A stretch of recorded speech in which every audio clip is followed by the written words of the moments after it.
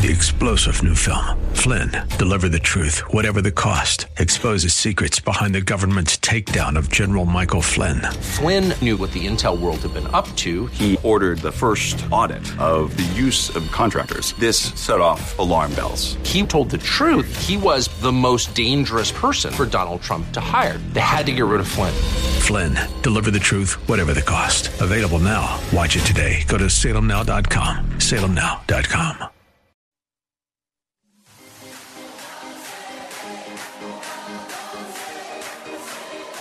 Welcome to Let Us Reason, a Christian-Muslim dialogue with host Al Fadi.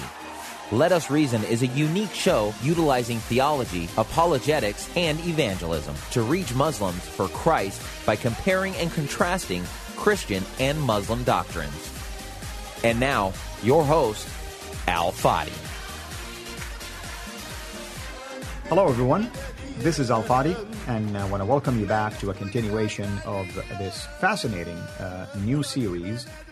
We called it Putting It All Together, which is basically a historical criticism of Islam, or let's say early Islam, or the origins of Islam, if you wish. And in the last at least couple of episodes, we talked already about what does that mean, and also last time we talked about what we called the standard Islamic narrative. Today, we're going to continue along these lines, and we are going to, at least as an overview, talk about the book, The Man and the Place. And with me here, of course, just by saying these phrases, we have the man who talks about all of this, and that's our dear brother, Dr. Jay Smith.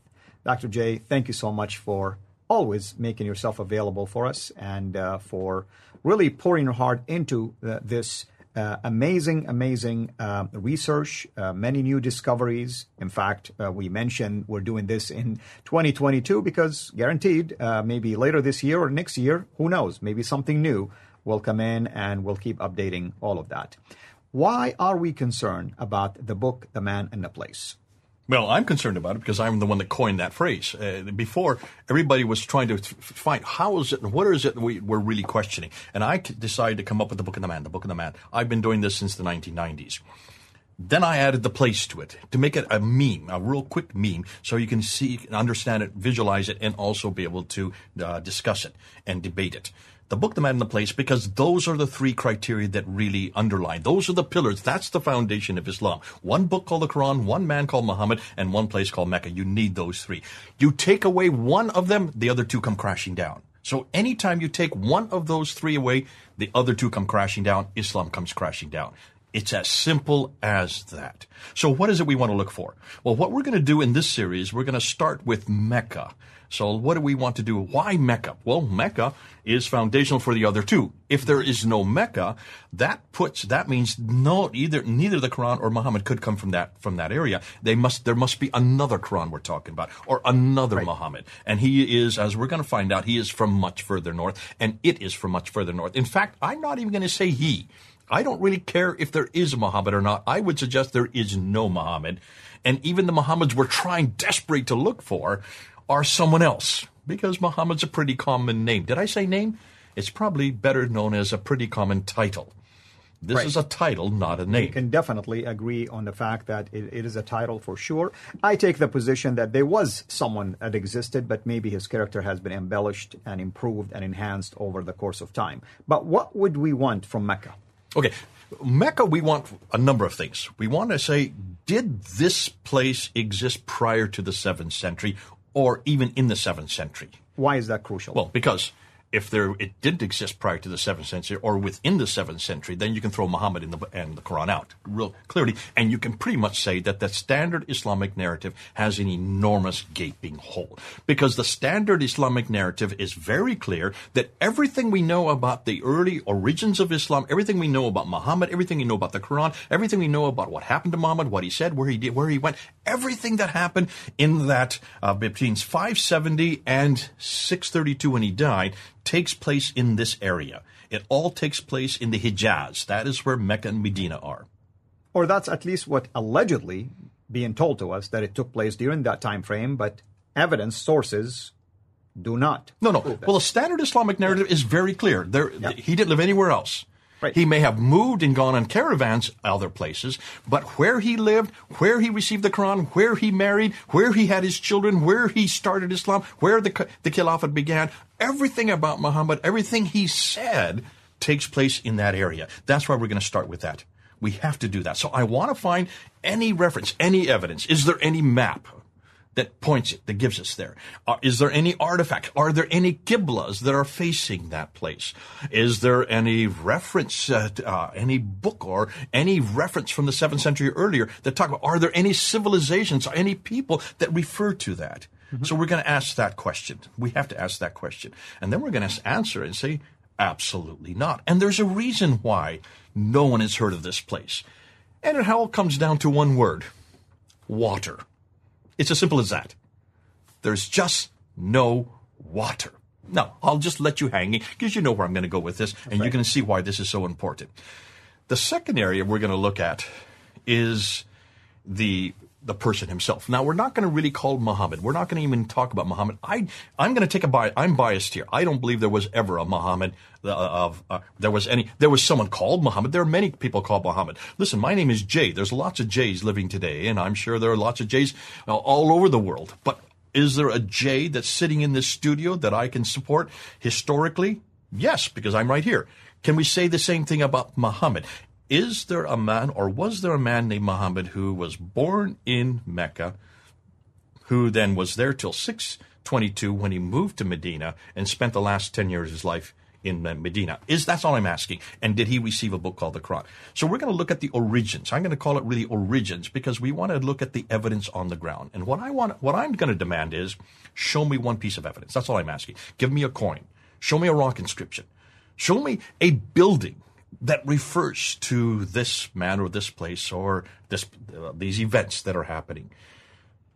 That's the second one that I want to look at. And that's extremely important, by the way, because remember, I grew up believing in a man by the name of Muhammad, born specifically in 570 at a historical event that took place, the elephant, basically, or the year of the elephant and the incident that took place at that time. And then in 610, he was in a cave. He received his revelation. And that continued for at least 13 years in Mecca. And then he migrated to Medina the last 10 years. I mean, these are specific time frames that I grew up believing in. But yet, like you stated correctly, when we look at the sources to back it up, we don't have enough sources to back it up. I'm not aware of any that can pinpoint these exact dates for us. If you look at the Sirah, for instance, you look at the Hadith collection, and you look at the Tafsir and all that kind of stuff. Everything is later. And also troubling to me is that it points north, not south. Okay, so here's what the question I'm going to ask.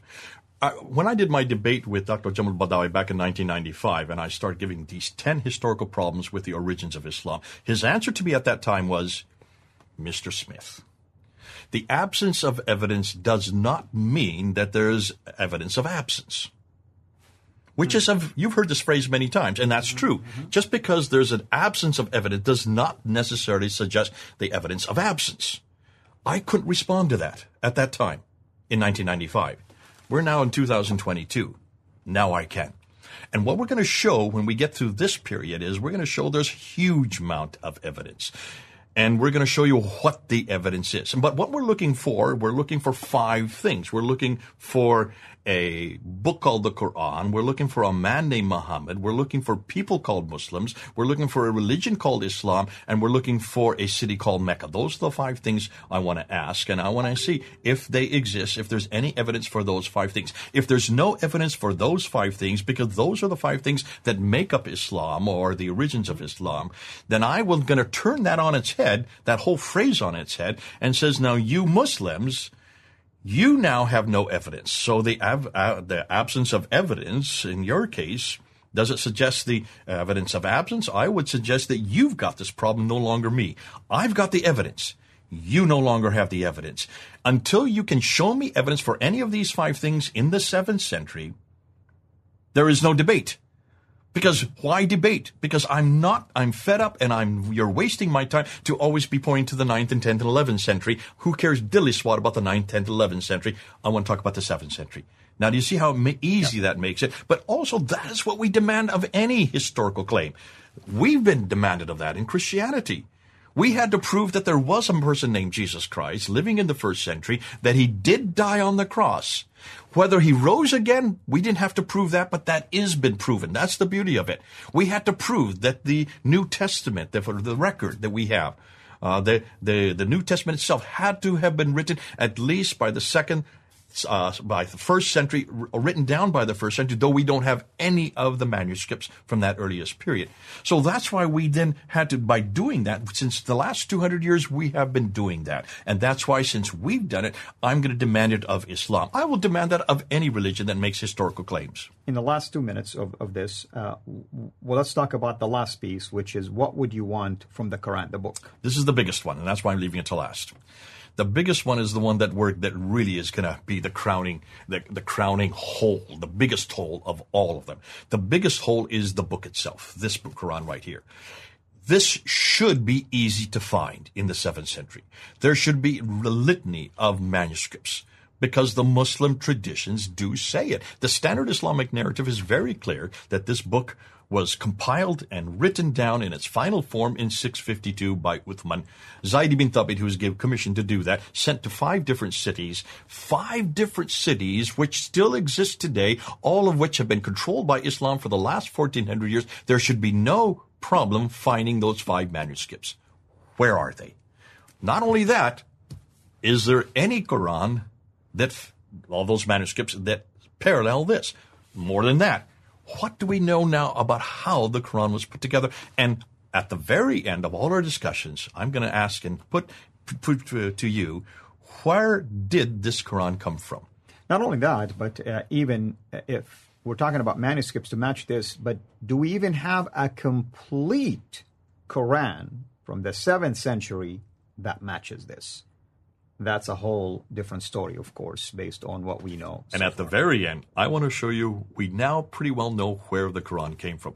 And guess who it's all about. But that's for the end. Which we did also another series about this, but I will not really spoil that for yet. What are we going to talk about next time? We're now going to introduce and look at the source problem. We're going to actually ask, and I'm going to show you some graphs. We've seen it before. We're going to unpack and say, why are these graphs important? Look at the timelines. We need to put the whole problem with the source difficulties in a timeline. Wonderful. Thank you so much. And hopefully everyone is enjoying this, and we look forward to having you next time. Until then, have a blessed day. Thank you for listening. We'll be right back after this message. You're listening to Let Us Reason with Al Fadi. We depend on the generous gifts of our supporters to produce this program. To join us in this work, go to patreon.com and search for CIRA International. That's CIRA International. You can also donate through PayPal. Go to CIRAInternational.com to learn more. Your support will help us continue introducing Muslims to the gospel of Christ. Now, back to Let Us Reason. Well, hello, everyone.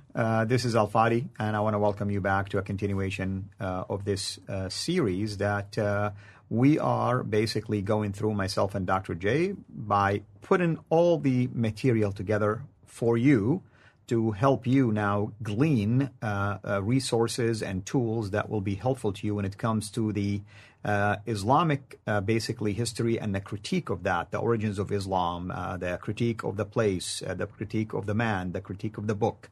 And as a result of this, of course, we're trying to do it in a way that not only unpacks all of that material that has been covered multiple times already with great in-depth and expansion, either on Fonder Films or at least on my own channel. But today we want to try to simplify it to where we're making it shorter videos and with really succinct focus on these topics as well. Today we're going to talk about the problem with the sources and why is that crucial when it comes to the standard Islamic narrative. Again, with me here in studios, as before, is our dear brother, Dr. J. Smith. Dr. J, welcome back. Thank you. What are the problems with the sources that you want us to unpack here? Well, the first problem is the dates. Now, Al Fadi, you're told that Islam began at this place, by this man, over this period, with these people. And you're told this since you're knee-high to a grasshopper.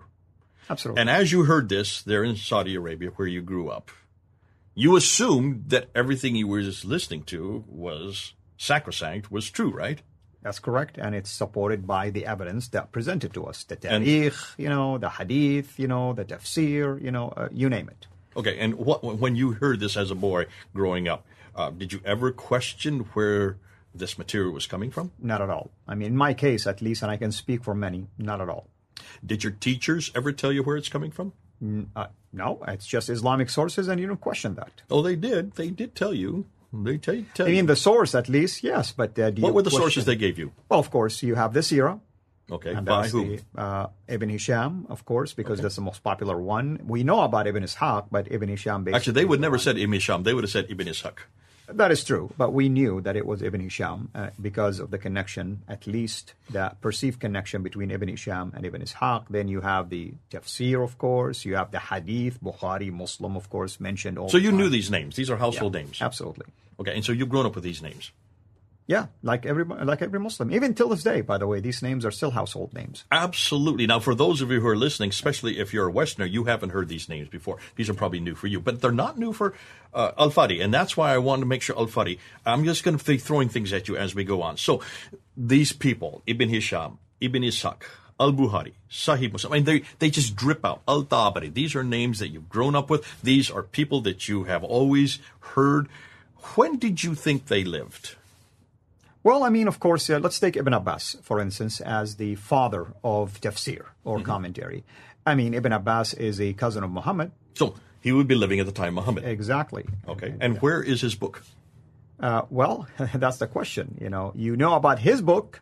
From whom? But you do not know. Where do you know about Ibn Abbas? Where do you get all the material about Ibn Abbas? There's no book that he wrote. I mean, just tafsir, basically. And who is the person that wrote the tafsir? Al-Tabari. So we know about Ibn Abbas because of Al-Tabari. It's Al-Tabari that makes references to him all the time. Yeah, all the time. And so that's why we know about this man, and we know about Fatima, the daughter. We know about Aisha, the wives. We know about all these stories about Muhammad. We know about the Ansar who were there in Medina. All these stories surrounding Muhammad's life, about the Medina going back and forth, the Hijrah. All these stories you knew about, and you always assumed that they were being written by people who were there. You have no reason to question it. And you never raised your hand in class and say, well, hold on a minute. Trust me, if I did that, I think I would have suffered a great deal of persecution, not just by the teacher, but even by my parents, because they will be told that your son is questioning Islam. Okay, that's Saudi Arabia. That's the environment. But see, in the West, where I come from, these haven't been questioned either, which is fascinating to me. There's no persecution. No one would throw you out of class or call your parents in if you were to ask a simple question at any university or any school where you're being taught this. Hold on a minute. Where did these people get this material from? Now, that's interesting to me. Why? Because I noticed the same thing. In the West, also, it is not questioned. It's never questioned because there are no red lines in the West. We don't have censorship of, in fact, we engender and we engage people to question. That's what you do when you go to school. You go to school to learn, but you're also there to question the teacher. If you don't question the teacher, if you have doubts, then what kind of education is that? So we have a whole different concept of education here in the West than I would say you probably had in Saudi Arabia. So I'm even wondering why this has never been questioned in my upbringing. Because when I was told this, when I was living in India, that Ibn Hisham and Ibn Ishaq and Al-Bukhari, I knew these names. I grew up amongst Muslims all my life. I had them as classmates. I had them as roommates. So where I grew up in northern India, which has around 200 million Muslims, some of the most radical Muslims come from where I grew up in the north part of India. Uttar Pradesh is what it's called. We at least discuss these kind of things, but I don't remember ever myself asking probably the most important question, where did you get all this material from? And I remember you telling us a story that when you were at least doing your MA, that when the professor was questioning things like this, the Muslim students left the class. Well, this was in London. This is much later. This is when I had already got my master's degree. I had 2 master's degrees. I had come to London. I was there in 1994. Look at the dates. We're talking, 20, 25, 26, 27 years ago. I was there in class with Dr. Gerald Hotting.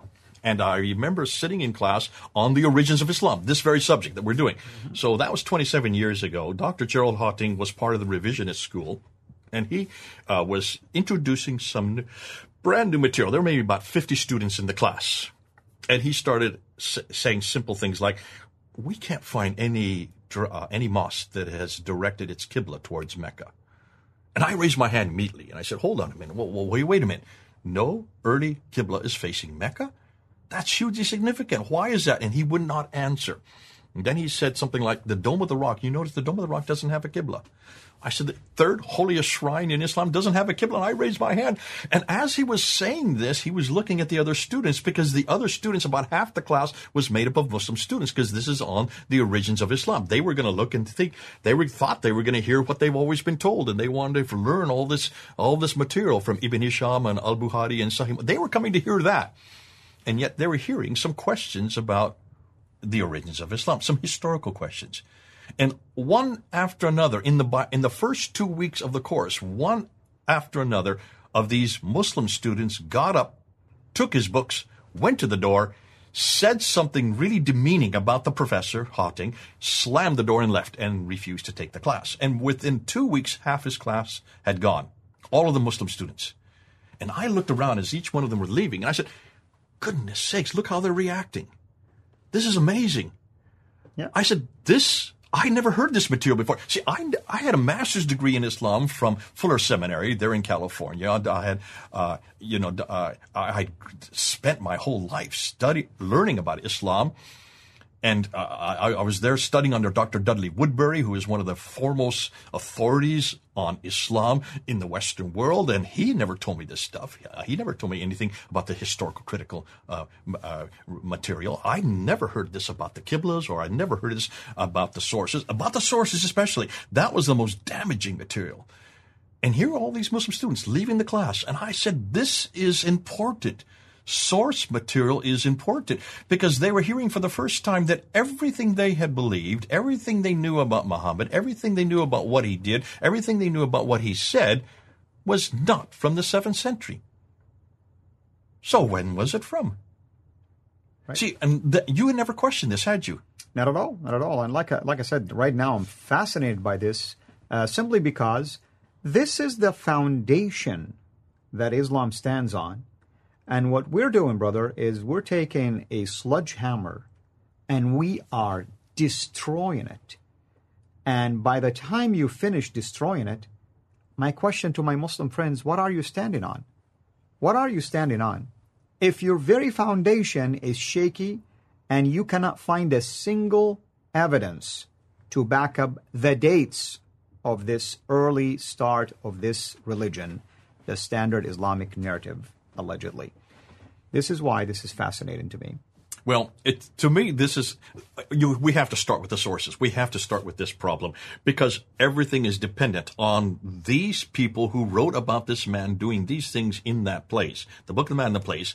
These people who are the witnesses of these events should have been eyewitnesses. I'm guessing they are eyewitnesses. You have always assumed that these were eyewitnesses. We've demanded this of Christianity, haven't we? Yeah. We've demanded that Matthew and at least John, who were eyewitnesses to everything they wrote, Luke and Mark got it from the other eyewitnesses. They were actually people who lived there and heard it or saw what they were writing. So that we have passed that test of source criticism with Christianity. Now we're going to ask the same question of Islam, and that's what we're going to do starting with the next episode. So what are we going to show next time for people to basically begin to learn why the sources are extremely important? I'm going to do what Muslims have not done, and what you have never heard, and what I hadn't heard. I'm going to put it on a timeline. Wonderful. I'm going to show you I'm going to show a few timelines. I'm going to show you exactly where the problem is. Thank you. Of course, to those of you who are watching this, most likely this part alone, which is the problem with the sources, might be multi-parts, by the way. So we're going to call this one part 1. We'll see basically how many parts it will require for us to unpack. But we're taking our sweet time because we want to make sure we do not rush into just lumping everything together, because we want you to have these resources in a way that is at least chronological from our perspective, that will be helpful to you, hopefully in a logical manner. But you can use it however you want. You can download it. You can share it with others, and basically take whatever portions you feel like are appropriate for your conversations that you're having with Muslims. If you're a Muslim watching this, we really welcome your comments. If you have a single source that can contradict anything we're saying, please send it our way. We're waiting for that 7th century source to back up any of the standard Islamic narrative. So far, I haven't seen any. And until next time, have a blessed day.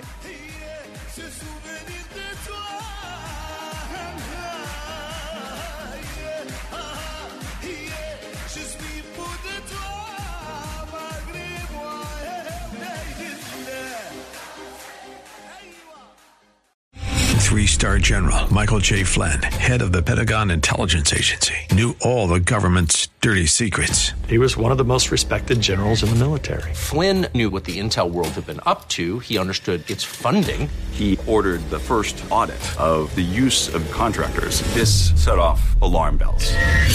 The explosive new documentary, Flynn, Deliver the Truth, Whatever the Cost, uncovers the facts behind this scandal. Flynn told the truth. He was the most dangerous person for Donald Trump to hire. I find out the worst enemy that I'm going to face in my life is right here in America. They took my assessment and they wanted me to change it. And I was like, I'm not changing it. They had to get rid of Flynn.